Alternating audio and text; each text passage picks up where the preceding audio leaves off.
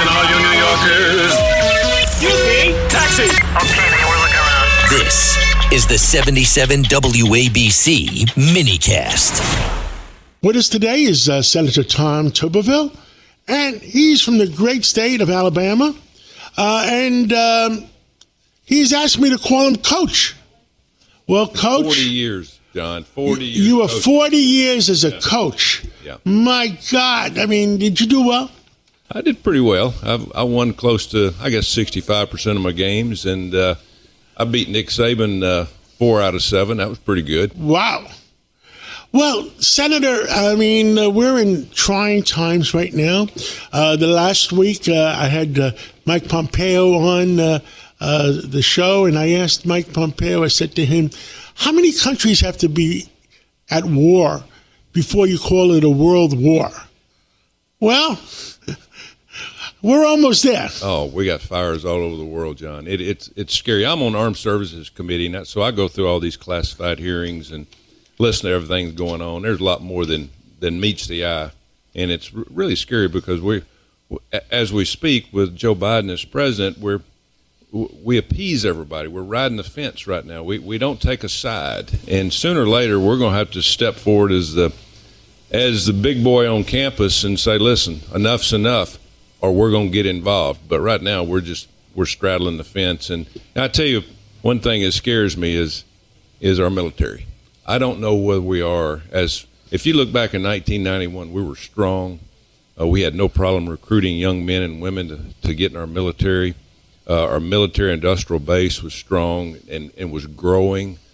We had people actually in this country would work, that would actually go to work and help us build the things that we needed to secure this country and our allies. And I don't know where we're at now.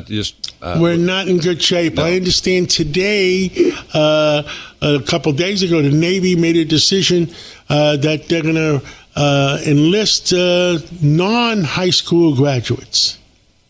Yeah. And wow. All I can say is wow. But Senator... You know what that leads to, though, John? Yes. It leads to illegal immigrants coming in the country. They're going to put them in our military.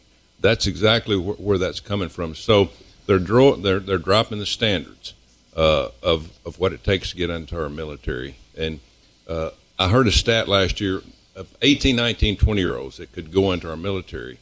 There's about 2.5 million eligible that are that age, but only 250,000 are eligible to get in our military because of felonies, drugs, non-educated.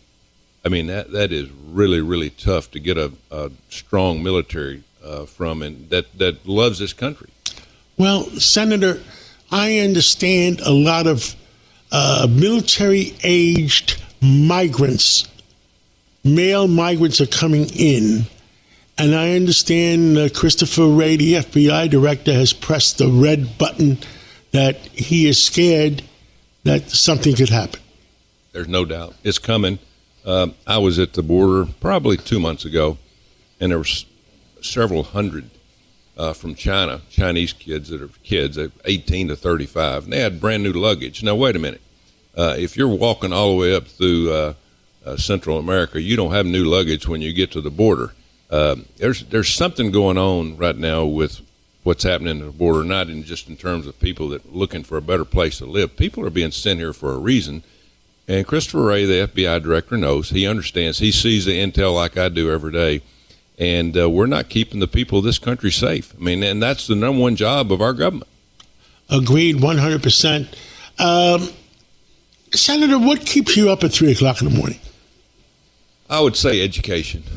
The thing in our country right now, John, is I recruited when I was a coach. I was in 49 of 50 states, went in high schools, talked to parents all over the country, and I've seen the last 15 years of how our education has dropped in terms of what we're teaching, how we're teaching it. We don't teach reading and writing and math and science anymore. We're all into this social justice agenda, the DEI, the core curriculum that is something that they're teaching that you and I wouldn't understand if we went back to school. We're not teaching them the basics of being a true American. And so if you're not educated, how do you survive in a complicated technical world that we live in today? So the direction our education is headed, and you and I talked about Vivek, and he was big on the education part too. He says he would, if he was president, he would shut the education department down.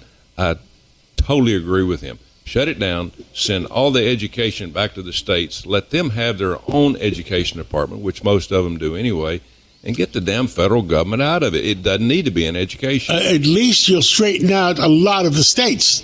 Exactly. Maybe not Massachusetts, but a lot of the states. Well, a lot of them are on their own, and they should be, because you have different cultures.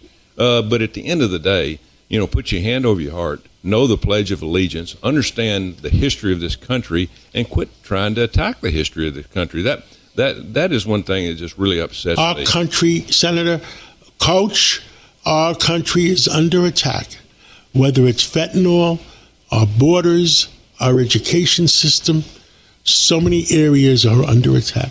But I want to thank you, Senator, for being on the show today. And Coach, keep your eyes open and help America stay America. Thank you so much. It's going to be a bumpy 10 months. Thank you so much. God bless you.